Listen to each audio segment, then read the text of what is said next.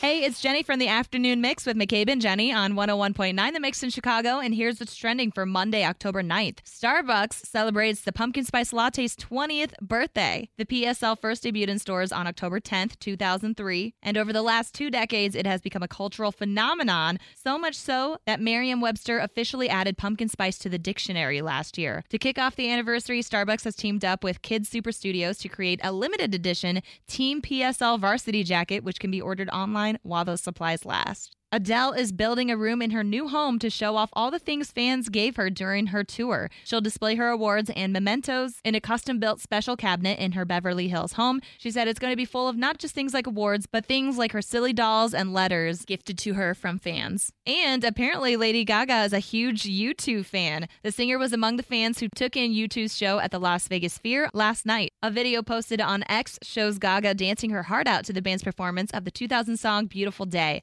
In 2015, Lady Gaga joined the band on stage at Madison Square Garden for a performance, and 2 years later, she went into the studio with the band to contribute backing vocals to their song Summer of Love. I'm Jenny from 101.9 The Mix in Chicago, and that's what's trending.